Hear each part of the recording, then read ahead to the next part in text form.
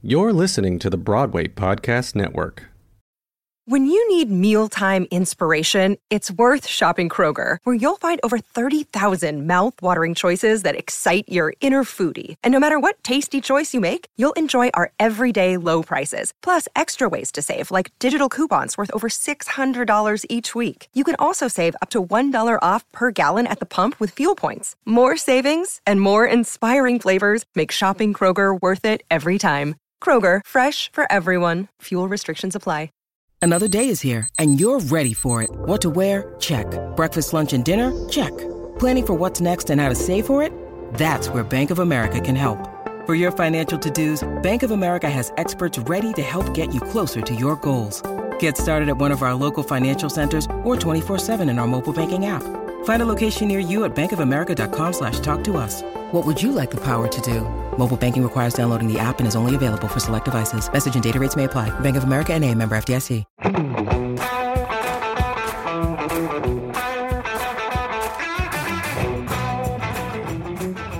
Hello and welcome to the Break a Bat podcast, where baseball meets Broadway. An attempt to show that my two favorite mediums don't have to live in such separate worlds and maybe even break some stigmas. We're happy to have you with us. Now let's play ball.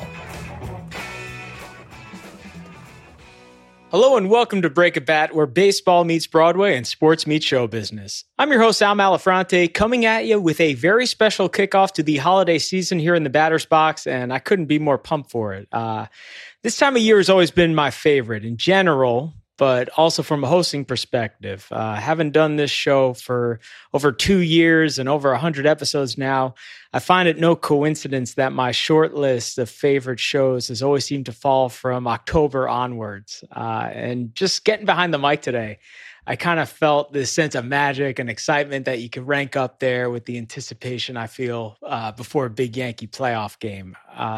Today, we're going to welcome someone who I've always wanted to have on Break a Bat, and I put off the reach out because I wanted to make it a special occasion, and there's nothing more special than the holidays here in New York. And I think the work that my guest today does, both on screen and off of it, very much embodies what this time of year is all about. For the folks at home, I'm not sure what age demo you're in today, but our special hitter has a body of work in show business that now spans nearly 3 decades. She got her start on the Mickey Mouse Club back in 1993, helped form the girl group Innocence soon thereafter, starred in the MTV hit dramedy Awkward, and in recent years has really cemented herself as part of the fabric of the holiday season as one of the true faces of the Hallmark Channel's phenomenal lineage of Christmas films. What I've always admired about our special hitter is how, regardless of her success, she's always been so down to earth. She's a tremendous advocate for both the Alzheimer's Association, the Children's Hospital of Los Angeles, 2 organizations that are tremendously close to her heart. Most recently on screen, she starred in Taking the Reins on Hallmark, which just premiered, a few weeks ago to give us all those fall vibes that we love. And on Saturday, November 20th, you'll see her back on the Hallmark All-Star team when she returns to Hallmark Movies and Mysteries Miracles of Christmas lineup with an all-new film titled 5 More Minutes, in which she stars, and we're beyond excited about that. I'm so grateful she could join us tonight. So with that being said, I ask you all to please turn your attention to home plate, just beyond the marquee. Now batting, Nikki DeLoach. Nikki, welcome to Break a Bat. That was such an incredible introduction. Thank you so much. I'm so honored. It never gets old to hear your stats on the back of the baseball card, right? Well, I hear 30 years and I'm like, ooh, ouch. But, I have to say, it is something I'm also really it's easy to look at that and go, oh man, I must be really old. Except for I started when I was like 7. And I think it's humbling because the fact that I've made it 30 years and I can pay my bills doing this, I feel is the equivalent of like winning an Oscar, because it is so hard, which is one of the things I love about your podcast. You're blending 2 worlds that I feel like are so similar. In sports and entertainment, because it's, you never know what's going to happen. You never know if your effort is going to pay off in the end, right? There's 1,000 different things that can get in the way of that. And also, you never know if you're going to be able to actually make a living doing what you love to do inside of this. So the fact that I've been able to do that is really, I mean, and there's been some really, really bad years. But the fact that I've been able to do it is truly a blessing. You know, it's interesting. You talk about your staying power, for example. It didn't necessarily it doesn't turn out like that for most people who start at the age that you did. What do you attest your success and longevity to at the end of the day, Nikki? I'm pretty good with rejection. I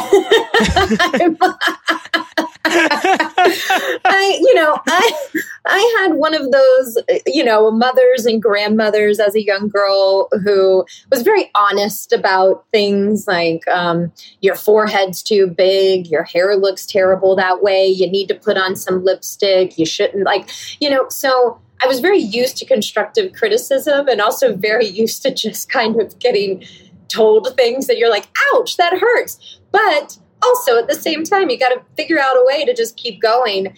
And I actually am so grateful for it because I think it really served me in this industry because I've been rejected so many times. I have quote unquote failed so many times. And yet I'm that person that's like, cool, see you next week. Nikki, we're going in a different direction. Great. Let's go to lunch on Tuesday. So I think that's one of the things is the fact that I had to get really comfortable. And also I experienced a real turning point. I would say in my 20s, we went through a writer's strike in this industry.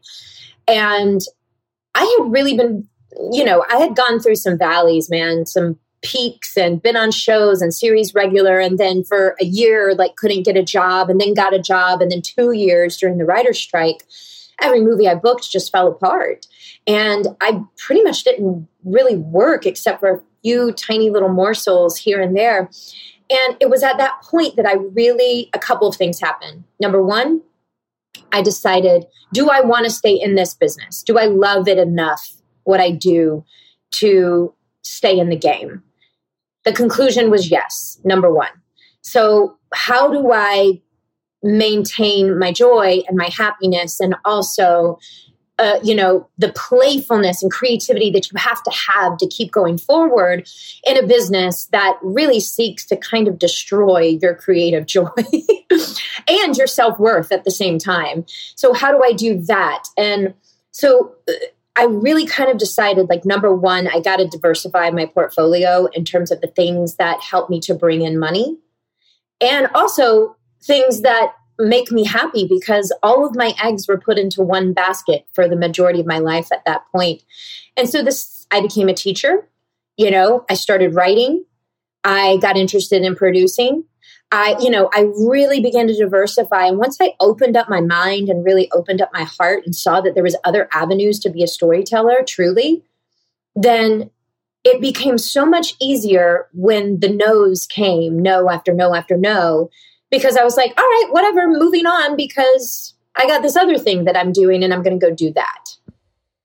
You know, what's interesting. I primarily know you from your work on screen, but even in interviews that you've done in the past, you just strike me as a very positive person. When things weren't going your way, did you ever stray from that at all? Because I feel like you did. Interesting. Hello, darkness, my old friend. One of my favorite songs, by the way. Yeah, me too. There were some really dark valleys that I had to sit in. And I think, we're a society that's so obsessed with the light, right? Finding the light and staying in the light. But the problem with that is the darkness is where we learn. That is where we transform. That is when we expand, right? And it's an opportunity. So not being afraid of being in the darkness is really critical because if we can trust ourselves inside of it and know that it's for us and it's on purpose, then the people that we become on the other side of it, we're more resilient. We are more grounded. We are more focused on what's really important. And we learn the lessons that we need to become the people we were put here to be. You know, one thing that you said before that really stuck with me, and it kind of leads me to something I wanted to touch on. You talked about coming back from your failures. You know, in baseball, you could fail 7 out of 10 times and make it to the Hall of Fame. You know, a 300 hitter he could strike out 7 at bats in a row, but if he goes 3 for 3, or even if, you know, intermittently he goes, 1 for 3 per game, he's a 333 hitter. That's right. That's right. You have a little bit of a... Or think about it. Think about Tyler, is it Tyler Matzik, who does he play for the Braves? Tyler, him. Yes. So he went away for like 10 years. He like came out of the gates like guns blazing, and then in like 2000 and something, 10, and then went away for like 10 years, and then is now like coming back and having a moment, I think about those players too. It's not just the ones that go and like are really in a slump in terms of their batting, but what about the people who like have to go back down to the minors and like eat peanut butter and jelly sandwiches? Yeah, yes. That's right. There's, been examples of guys. I mean, Kurt Warner, different sport, was stocking shelves at a supermarket, for example. Goes away and goes on to ultimate glory. And you mentioned your Atlanta Braves. That's the thing about Tyler Matzik. He's not just pitching in the big leagues, which is an impressive feat in itself, but he's doing it on a great team. I really questioned whether or not it was a coincidence that you came on as your hometown Atlanta Braves might be headed to the World Series. How stoked are you right now, Nikki?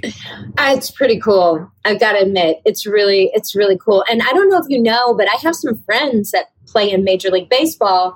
My brother played baseball at UGA, and he played with a group of kids who are, the brotherhood that existed between these boys. I've got stories that just would make you cry. Like, for example, their freshman year, Chance Veazey, who was an all-state player at the time, all of these kids that were already really close friends, they had been traveling and playing against each other for years.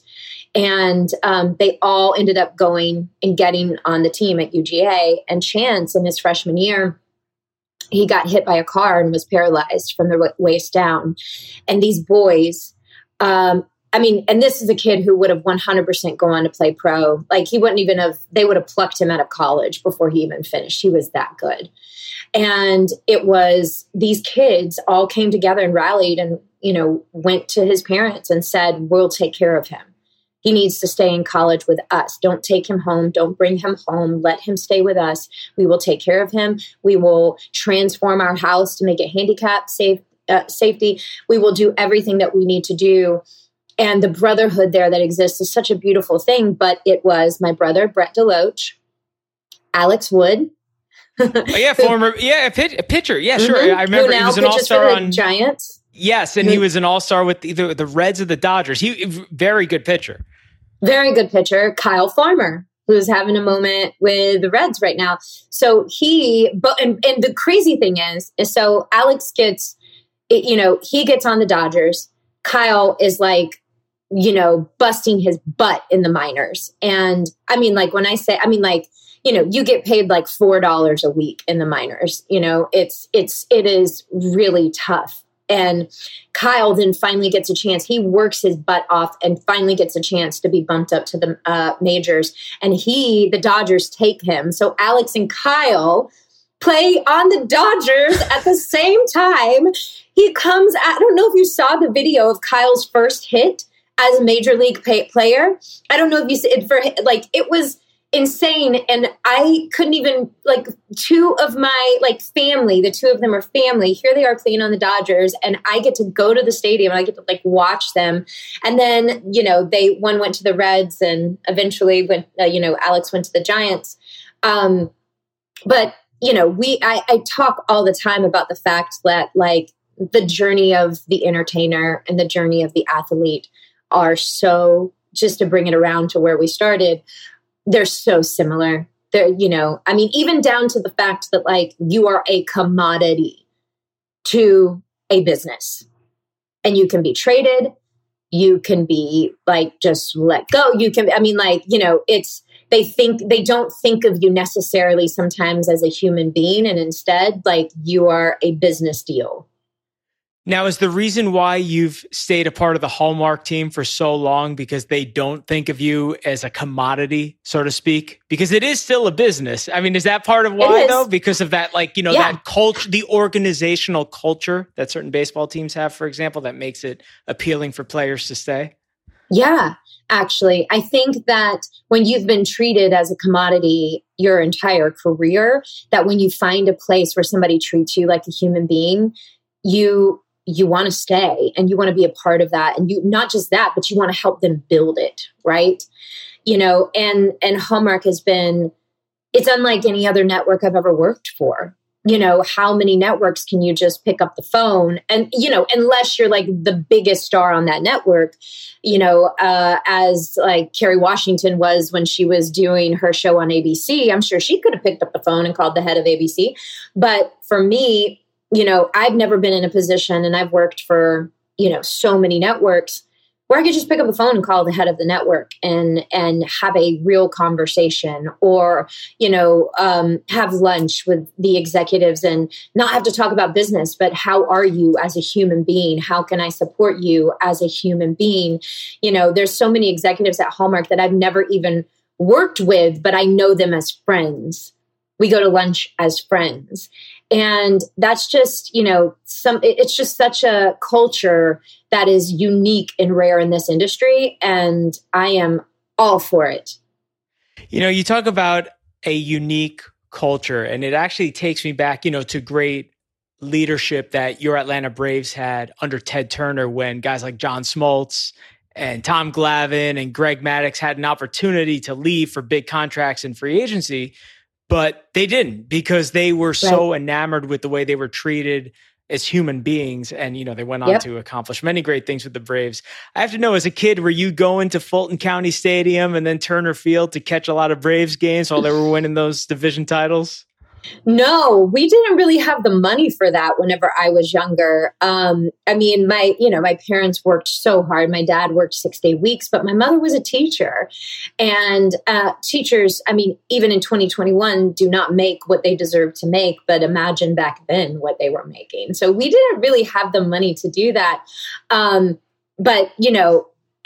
We go my husband and I, we go all the time to watch Dodgers games. We take our boys. It's one of my favorite things in the world to do is go to a sporting event. I grew up playing sports.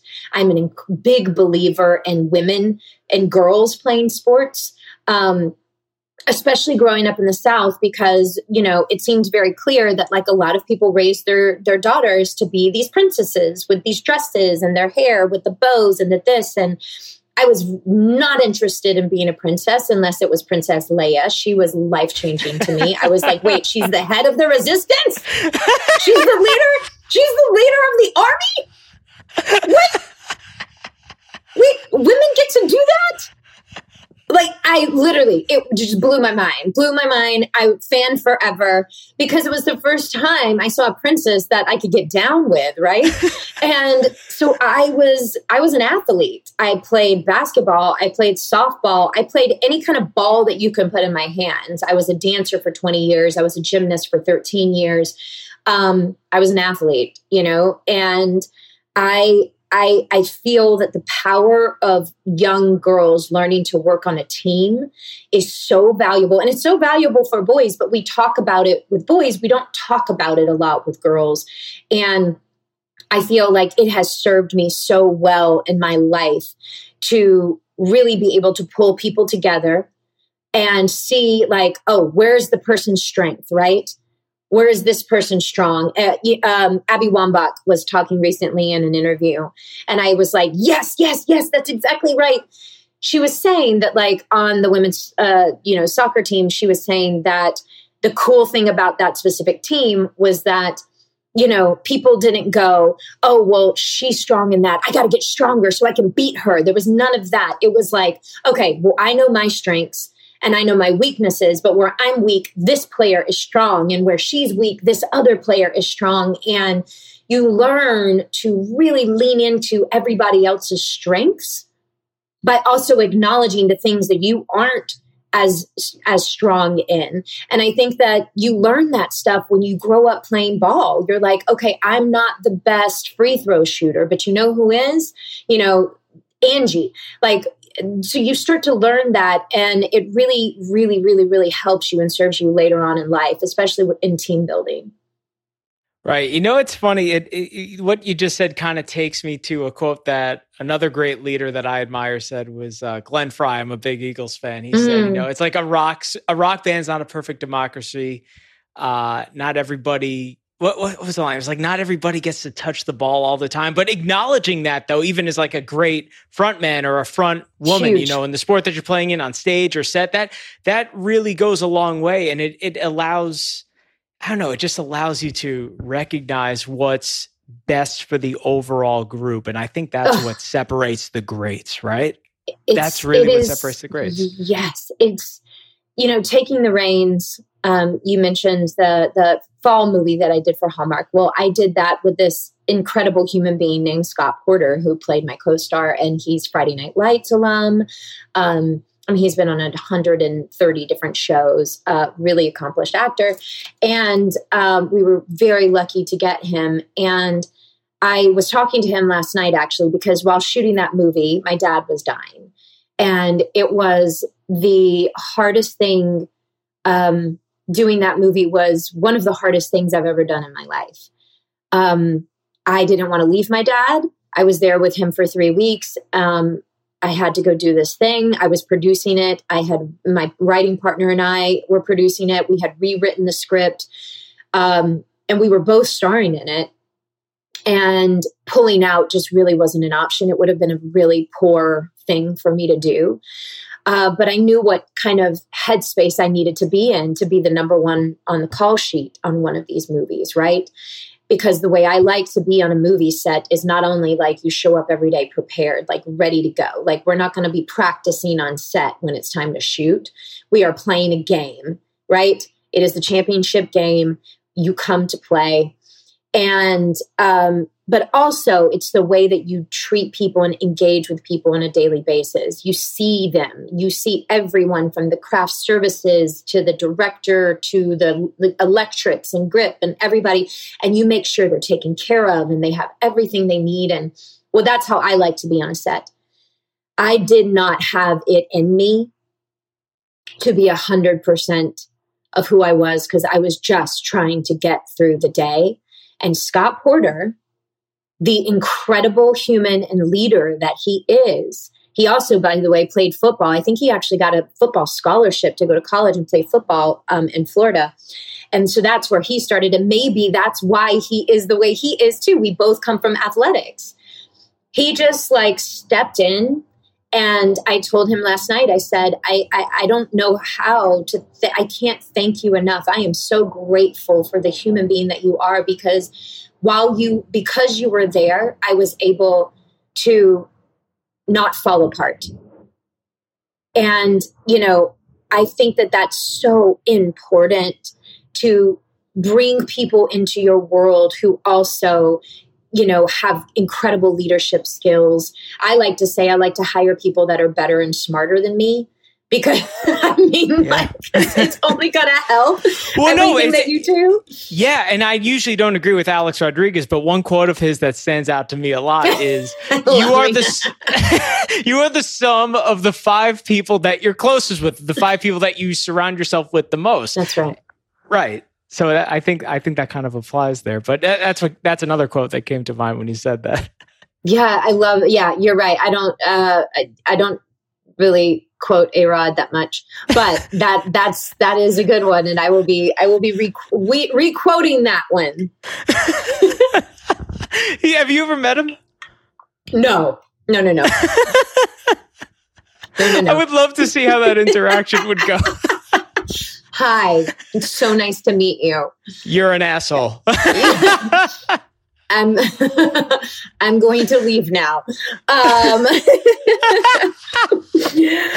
don't know. Maybe he's different in real life. Maybe he's different in person. I don't know. I don't know. Like, it's hard to tell who. I do know that there's a lot of people that I know that people are like, he's a jerk. He's an awful person. But I know that person personally and know them to be amazing. So I don't know. But like from the outside, right?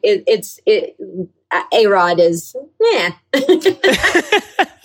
Well, here's the thing. I'm not sure if you've been watching, because I guess the Braves have been on TBS for this playoff so far, but he's been doing the Fox coverage for the American League, and then the World Series would be played on Fox. I do have to ask, I know you've spent some time around Dodger Stadium, but let's say if, the Dodgers go on to knock out Atlanta, will you still be watching the World Series, or will it be, you still be watching? Yes. All right, so you'll get a little bit of A-Rod during that. Okay.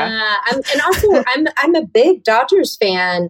So you're not even a Braves fan. I've been talking about like Tom Glavine and John Smoltz to you, and you probably don't. No, I love the Braves. No, I love the Braves. I think I grew up in a house where sports were just on the TV all the time. It was like my family would watch the Little League Championship that was being aired locally, They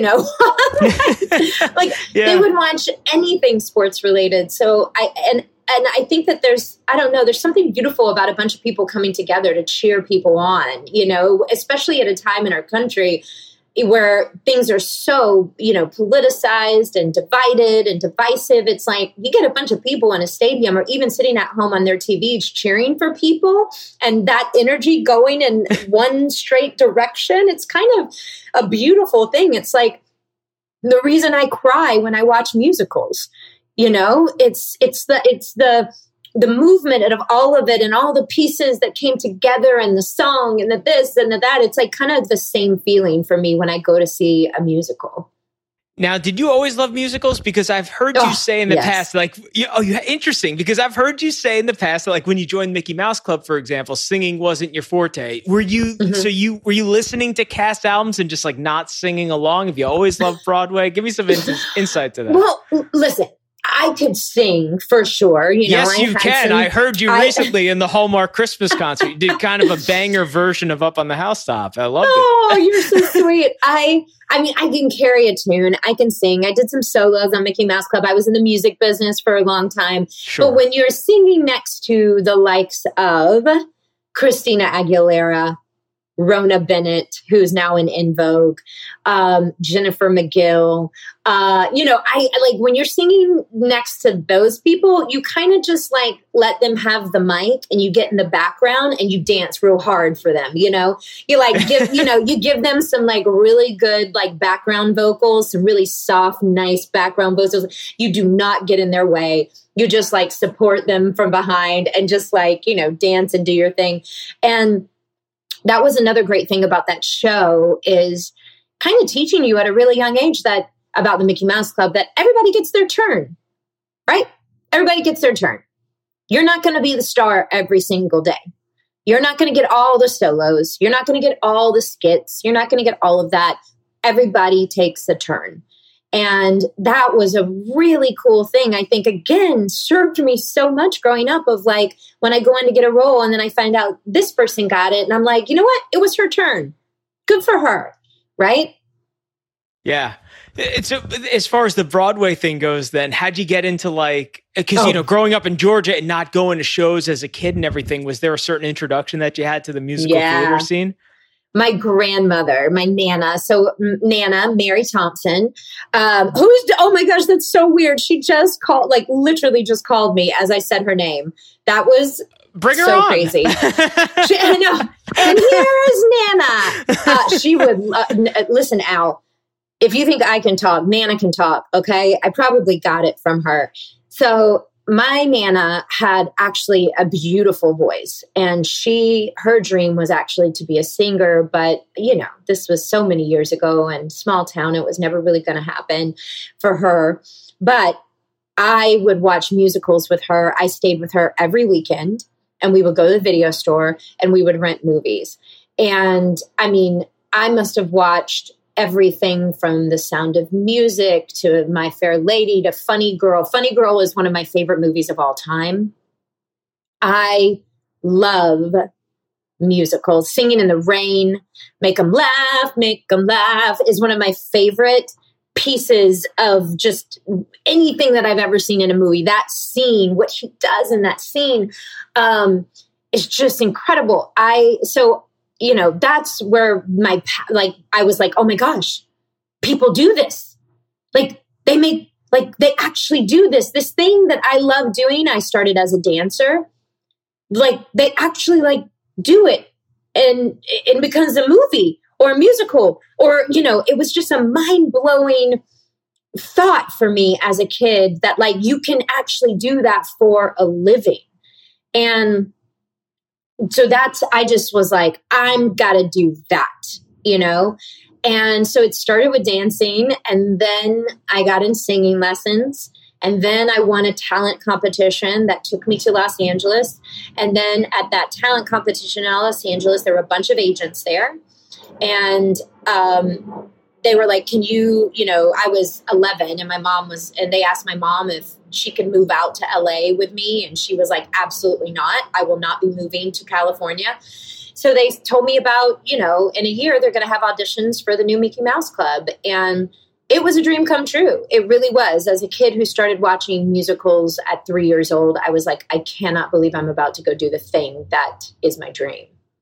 What was LA like for a young kid? I mean, I know you were with your mother, but did you get into the scene? Is it tempting and seductive in some ways? Just because I know it wasn't New York in, the early 1990s, but what was that scene like, as a young girl? So Mickey Mouse Club was in Florida. They had moved everything to Florida, but I did go to LA at 15 after the Mickey Mouse Club was over. And I've kind of lived here, except for when I was in the music business. I've lived here since I was 15.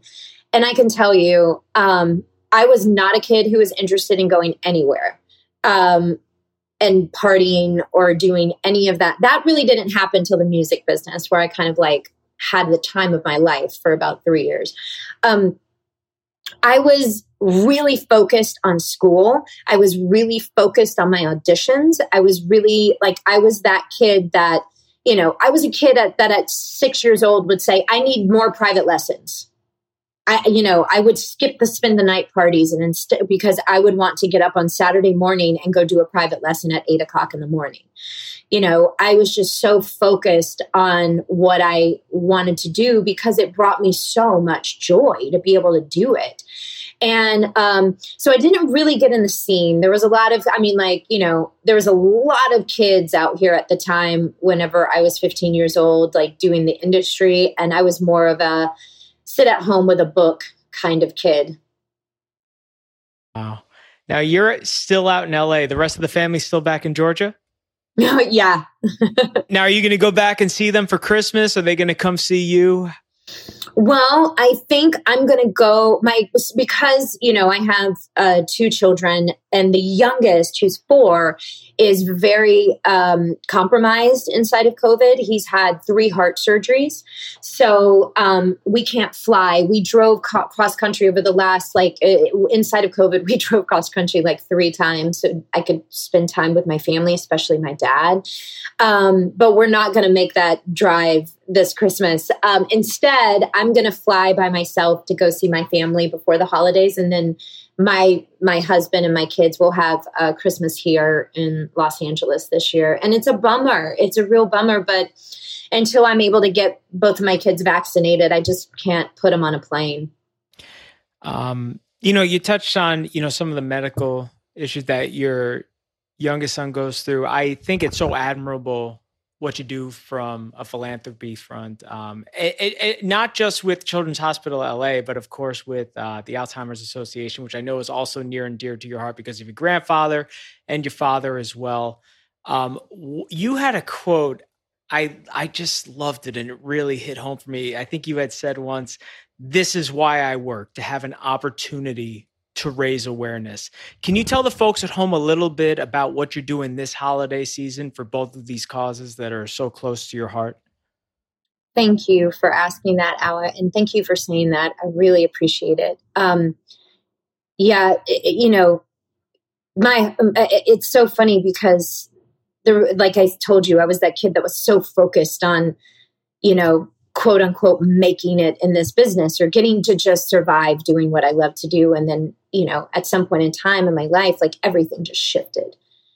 And I really learned that actually that's not my purpose, really. Like, I love being an actor. I love being a writer. I love being a producer. It's an incredible job. And it is certainly where so much of my passion resides.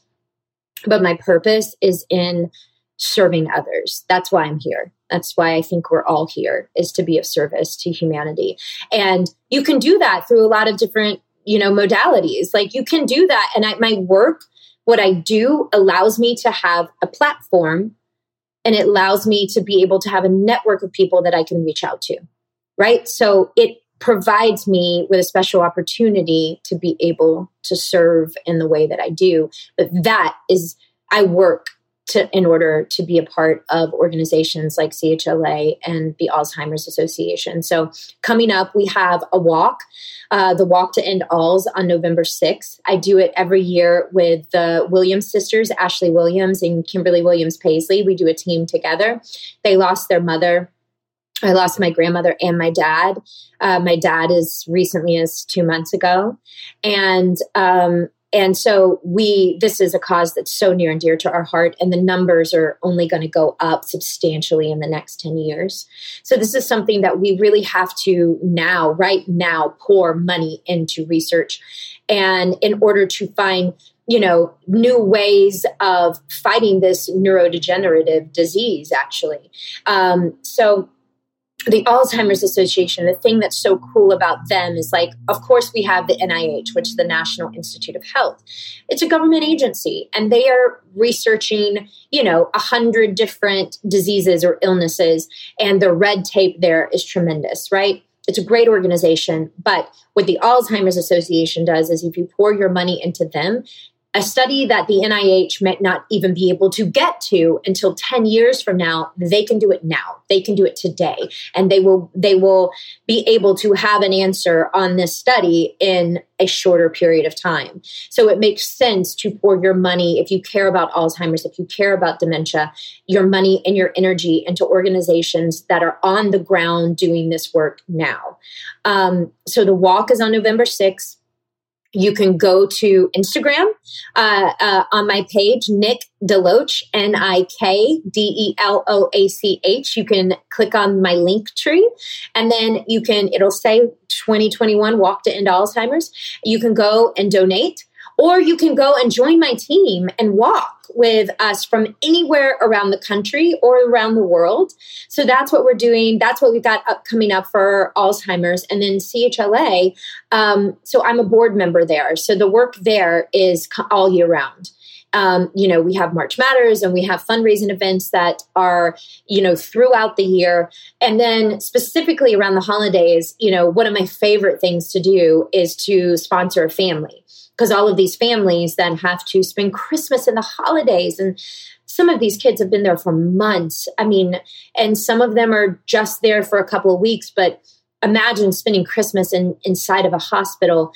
And some of these families, when I did it the first year, you get this list of a wish list from a family. And the mother wrote down, she was a single mother. She had 3 kids, and she wrote down, literally, this has been 4 years ago, and it still makes me cry thinking about it. She wrote down toilet paper, and I was like, toilet paper? Are you kidding me? Yeah. That's how basic the needs are for some of these families. Not only are their kids fighting an illness that, and at Children's Hospital of Los Angeles, the cool thing is you can come from anywhere in the world or anywhere in the country or, and obviously California, and we will figure out a way to pay for your kid to get healthcare. No child is turned away, ever. And that's why we raise so much money for the hospital. And kids do come from all over because the specialized care that they are given at a hospital like CHLA is unmatched. They're curing childhood blindness there. It is remarkable, the things that they are doing. And so, for me, there is nothing more important than saving the life of a kid, period. You're amazing. You know that? I'm serious. It's just Thanks, like, Al. I know how genuine this is to you. And that's why, like I said, I wanted to have you on this time of year, because I mean, this is a message that people need to get behind now more than ever, especially, you know, it's so refreshing to hear that people like you are using your platform the way that they are. And just stories like that really, you know, make me want to contribute, and all the folks at home should as well, however they can. Just unreal, Nikki. Thank you, Al. I really appreciate that so much. I mean, it is everything. It really is. Like, when, you know, the basic necessities of life. And when I am a person who is a big person of faith. And I think that we sometimes, you know, get very confused about what that looks like without putting anyone's, the way that they move through their faith. I'm not trying to put anyone down, but like, really and truly, we are supposed to come to this earth to serve humanity. Like, if you want to talk about the walk of Jesus, right? What did Jesus do? He went to those who are in need. And for me, the greatest measure of a good country is how we take care of those who are most vulnerable. And we can do better. And we need to do better. I'm in your camp, Nikki. One thing I do want to make sure I touch on, because I know our time's short, is, you know, you have a new film coming out in just another week or so here on November 20th. I know Hallmark's done some creative stuff before, but this new one you're in, 5 More Minutes, I found it interesting that a Scott McCreery song inspired this one. I know you've been pretty involved on the production side of things over at the network. Did you have anything to do with this particular idea and bringing it to life? Well, it's so funny because while I was filming 5 More Minutes, the movie that my writing partner and I wrote was filming right down the street, which was so cool. Because, on the Hallmark lot. Yeah, which is AKA Canada. So we, you know, that was a really cool experience to, you know, that was a movie that we wrote that I didn't have any intentions of being in. It's, you know, these kids, 29-year-olds, we wanted to do a movie, and I'll get into 5 More Minutes in a second, but the one that we wrote that I would love people to also see, it's called Christmas for Keeps. And, we wanted to do something really different at the network as writers. We wanted to create essentially what is the big chill version of Hallmark? Like, what would that look like if we did that on the network with an ensemble cast where the A storyline was not a romance? And also, how do we really, so both myself and my writing partner are both educators, you know, her actually, literally she has her master's, 2 masters in education, me just as an acting teacher, but my mom was an educator. My sister was an educator. They're lifers. They've spent their whole lives in education. And my greatest inspirations in my life, the majority of them were all teachers. And so we were like, how do we also honor, especially in this year and a half that has been such a nightmare for so many teachers, and the ways that they have shown up for these students, and some of them not given the things that they need, you know, in a pandemic. And here they are showing up and doing the hard work. So how do we also honor them? So it's a movie about a group of friends coming together for the first time in a long time. It is about honoring educators and what they give us and how they inspire us. And it's beautiful. And it's called Christmas for Keeps. But I never wanted to be in that one. I just wanted to write. And the other one is called 5 More Minutes. And I have to say, it was sent to me, the script was sent to me by Hallmark just after my dad died, literally the night before my dad's funeral. I couldn't sleep all night long. So I decided just to I was like, well, I might as well read the script because they need an answer on whether I can, you know, do it or not. The movie or the song, 5 More Minutes, Scotty wrote it about his grandfather who had passed, and he made a wish that he could just have 5 more minutes with him. And so I'm reading this script. My dad has just died, like literally 2 days prior, just died. My dad, who was my North Star, my source of unconditional love in my life. And I'm reading the script about grief and going, how am I going to be able to do this? Like emotionally, how am I going to be able to do this? I don't know, but I prayed about it and I was given the answer that I had to, you know? And it's this beautiful story about finding different ways to connect to those who have crossed over, to those we have lost. And what I have learned in my journey of my dad, especially with the journey of dementia, people say, like, they're not there. They're nowhere inside there. They're gone. They're gone. You know, you don't need to see them, or you don't need, like, they don't know who you are. They don't, like, I have witnessed the complete opposite. My dad may not have been able to say my name. That man knew exactly who I was because his soul knew who I was. There were things that happened with my dad that can only be described as, wow, that is a soul connection and it is divine. He knew exactly who I was. He waited for me. So I wrapped taking the reins. I got home. I got to bed at 5 a.m. And the last thing I had said to him before I left for Connecticut is, I'm going away for 3 weeks. If you can hold on, if you can hold on, I will be back. I will be back. And I want to hold your hand. Don't take your last breath in this world without me. That man, he held on, Al. Like, I took the last flight out of the Northeast, like literally had to drive to JFK to get to him. I got to him at 11 o'clock at night. He passed at 1:11 in the morning. He waited for me. And that soul connection, we forget about how big and divine and powerful it is. And it extends beyond physicality. And I think for me, you know, doing this movie was a love letter to my dad of, like, I will never let go of hope.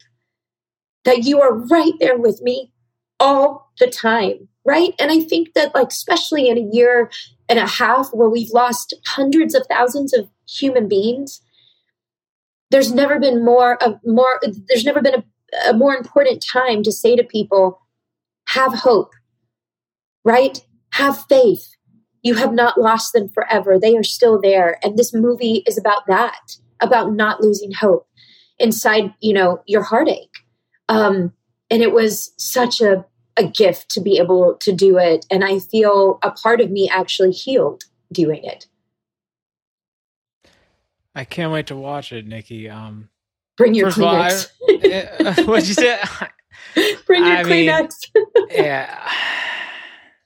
I mean, first of all, I mean, I know it was recent, and I'm so sorry for your loss, and I'm so grateful that you were down to, you know, obviously come on the show today, but, you know, to talk about this in such a personal way. I just, you know, knowing some of the inspiration behind your performance, I think that, you know, I don't want to make this just the compliment show, but there's a reason why your work, you know, sticks with so many people like myself. And, you know, I really hope all the folks at home listening today watch this, because, yeah, just what you just said is just, it hits home.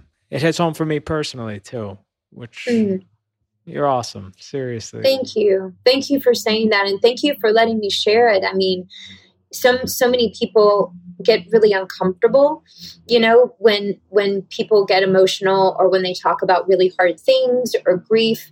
And I have found that our society has a really interesting relationship with hard feelings, right? But to me, you know, we run away from pain. We try to avoid pain. We don't want to. But what I have found is what you're really running away from is your healing. You have to be able to trust that you can feel heartbreak and heartache, and you can feel grief, and it's okay, right? And that's where the healing is. And so it helps to be able to talk and share this, I feel, because we don't feel so isolated inside of, you know, the hard things that we're going through. Well, especially around the holidays, it's on your mind now more than ever, of course. I went through the loss of my dad when I was in high school. And, I'm so sorry, Al. That's all right. But yours is a message that people need to hear, especially those that have been through these types of heartbreaks. And I want to move on to Fastball Derby before I start. Yeah, let's do it. Let's play a game. All right, yeah, let's do it. I want you. Okay, moving on. Yeah, this Fastball Derby will be like an extra innings installment of sorts. I want you to. All right, Nikki. So usually I say, like, picture yourself in the bottom of the ninth. Picture yourself in the bottom of the 10th. The game is on the line. Aroldis Chapman is on the mound, throwing 100 miles an hour. I'm Aroldis Chapman in this case, without the neck tattoos. And without the ability to throw 105 miles an hour. But I'm going to ask you a question. You got to think quick, like a fastball coming in. I'll ask the question. You tell me the first thing that comes to mind. And since you're such a wonderful storyteller, you feel free to throw some of those in there too. You got it. Good? Okay. I got you. Batter up. Thing you miss most about Georgia?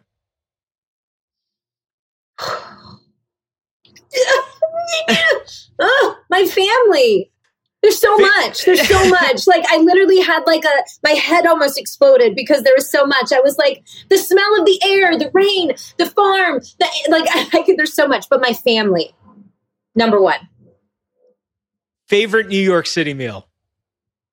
Oh, favorite New York City meal. A good slice of pizza. How's the pizza where you grew up, by the way? I've actually never been to Georgia outside of the Atlanta That's probably airport. What you think it is. Chuck E. Cheese? No, I'm kidding. That's me. I'm kidding. Yeah, that's about right. Yeah. But there's nothing like a good slice of pizza after you've been out, all night, or you've had, it's 4:00 in the morning and you're like, I'm going to get a greasy slice of pepperoni pizza and go home and crash. I mean, I just have so many memories of slices of pizza at 3 a.m. in New York. I love that. That's such a great answer. Okay. The non-Hallmark Christmas movie you watch every year, no matter what.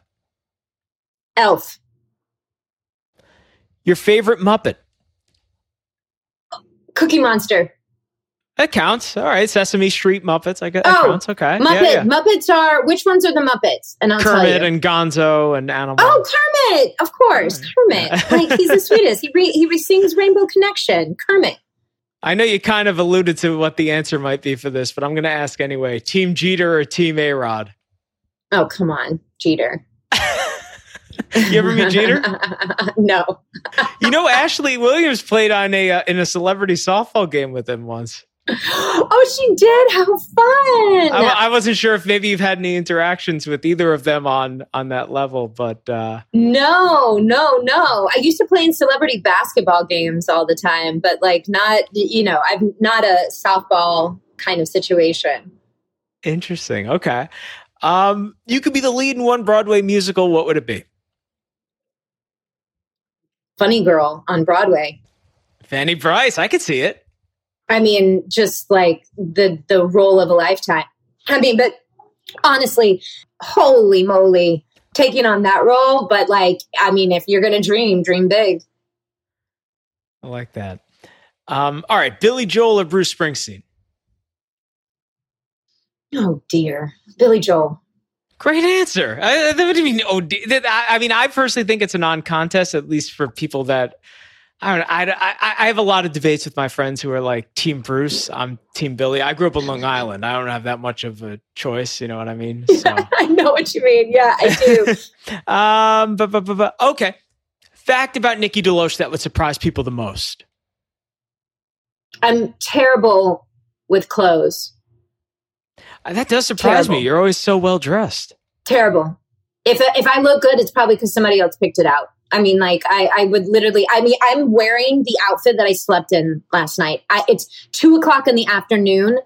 This is how disgusting I am, Al. It's 2:00 in the afternoon, California time. I slept in this outfit and then I got up And then I put shoes on. And then I took my kids to school in this outfit.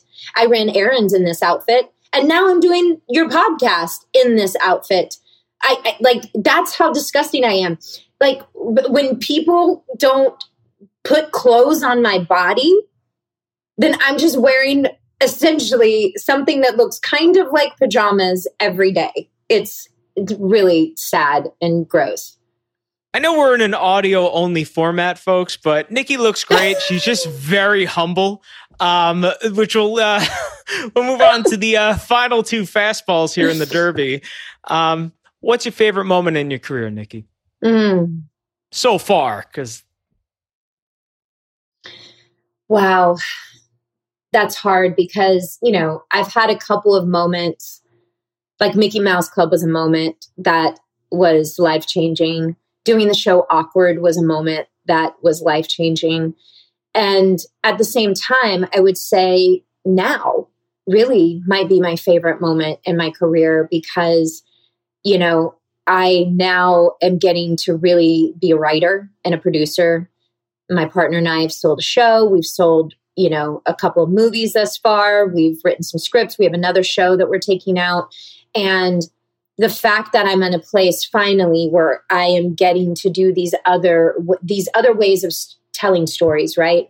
And I finally have that opportunity to do that is just, it blows my mind. I'm so grateful. I'm so grateful that for every single human being who trusted me to, you know, not just come on a set and act, but to actually create the content, you know, for that production. It's really cool. So, you know, I've had some really fun moments in my career, but I would have to say that what I'm getting to do right now is really my favorite. Lastly, what's the best piece of advice anyone ever gave you? One of the things that's coming to mind right now is, you know, my self-worth is not dependent on anything that's outside of me. Nobody gets to determine your self-worth. Every single human being on this planet is completely equal in their value, in their humanity. And I don't care what you do. I don't care. Like it's meaning like, I don't care if you're making $1 billion a year or you're making, you know, $10,000 a year. It doesn't matter. Like every single person matters equally. And I think that we live in a society where we so often believe that our self-worth is, you know, it's attached to things or clothes or cars or, you know, projects or how successful we become or what somebody says, whether even if it's our mother or our father, right? Our self-worth is not determined by anything that is outside of us. And I think if we can teach that to kids at a very young age, then we probably would have a different world. Nikki, just such an amazing hour with you. I cannot thank you enough for coming on today. This was just, I mean, I can't think of a better kickoff to the holiday season here on Break a Bet. Seriously, I hope you enjoyed it. I had so much fun. I mean, I literally got to talk about like two of my favorite things, which is, you know, storytelling and entertainment and sports. Like I really and truly am like, this is such a smart idea. Like, I love it. Thank you for coming up with it. It's don't give me too much credit, but I'm just glad that, you know, that it's in the place it's in, that I could have folks like you on the show. And one thing I want to make sure I touch on before we close out the ball game is I know that you're working on a pretty unique project based on the Fugitive Safe Surrender program. Can you tell the folks at home a little bit more about that? Yeah. So Fugitive Safe Surrender is it's a program that existed that we need to bring back, really. And that's really the goal behind this project for me and my producing partner, is to bring back this program. So, you know, at one point in time, oh my gosh, hold on. I'll pick that back up. At one point in time, Camden, New Jersey was the most dangerous town in the country, and New Jersey itself, actually, at this time in the 90s. And the people there really wanted to get get a hold of that and figure out what they can do to actually put Camden back, on its feet, and the state of New Jersey back on its feet as well, and really turn things around there. And Jim Plousas, who has been a U.S. Marshal under Bush, and he's the U.S. Marshal for the state of New Jersey, he came together with a bunch of incredibly smart, passionate, workers, people for social justice and for human rights, and also with the clergy of New Jersey. And they all came together to create a program called Fugitive Safe Surrender, where if people that were on the run, and most of them, by the way, on the run from these petty warrants that they had out for their arrest of like traffic tickets, or couldn't pay for alimony, or couldn't pay, and they weren't able to re-enter society and regain their life or have a second chance because they had these warrants following them wherever they went. They couldn't get a driver's license. They couldn't get a job. And what happens when people can't actually, support themselves? You commit crimes because you have to survive. So they decided to create a program where they get a bunch of judges to essentially volunteer their time. And they did it at the church, the local church. So the police came together, law enforcement came together, and the clergy came together to do this program on behalf of the state of New Jersey.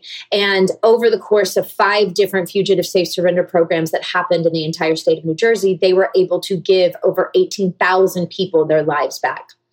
And I want to talk about it because I feel like we often make really snap judgments against people who find themselves in these unfortunate situations. And what I would say to that person is like, how many times have you gotten a traffic ticket? How many times have you sped? How many times have you gone through a red light and that ticket came in the mail, or that police handed you that ticket and you just paid it? What if you can't pay it? What if you literally cannot pay it because of the cycle of poverty that's happened in your life and what you were born into? And so I really want people to start thinking about human beings as human beings. What happened in their lives to get them to where they are? So we are doing a project, we're doing a documentary and a narrative movie based on this entire program and what happened. And we want to use that essentially to be able to create programs like this throughout the country. So people don't have to run for their lives anymore. They can come and they can actually get a real second chance. Awesome stuff, Nikki. Once again, thank you so much for coming on today. For the folks at home who may want to connect with you on social media and everything that you're doing on screen and off it, I know you mentioned your Instagram handle before, but can you give it one more time for the audience? Absolutely. It's Nick Deloach, NIKDELOACH. Awesome. Come follow me. Yeah, I do. And I can attest it's a great follow, and it'll definitely make you feel good this holiday season, as will 5 More Minutes, which again is airing on Hallmark Movies and Mysteries on Saturday, November 20th. And be sure to check it out. Nikki, thank you again. Thank you so much, Al. Thanks everyone for listening. All right, folks, that'll close out the ball game here on Break a Bat. This is Al Malafronte signing off. We'll see you next time. Thanks for listening to Break a Bat. This is produced by the fine folks at the Broadway Podcast Network. Visit and subscribe at bpn.fm/breakabat. You can find me online at break_a_bat_podcast. And you can also find the Broadway Podcast Network on Instagram at Broadway Podcast Network. It's been so great having you here with us today, and we'll see you next time.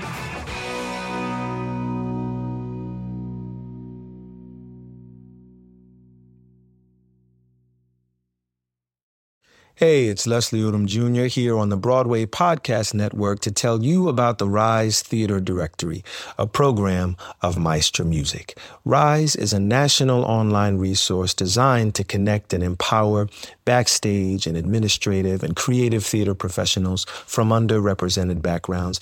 If you work or aspire to work in the theater community, this can help you find your next project. And if you hire theater professionals, search the Rise Theater Directory to find your next team. Create your profile now And get more information by visiting risetheater.org. That's theater with an RERISETHEATRE.org, because only together we rise.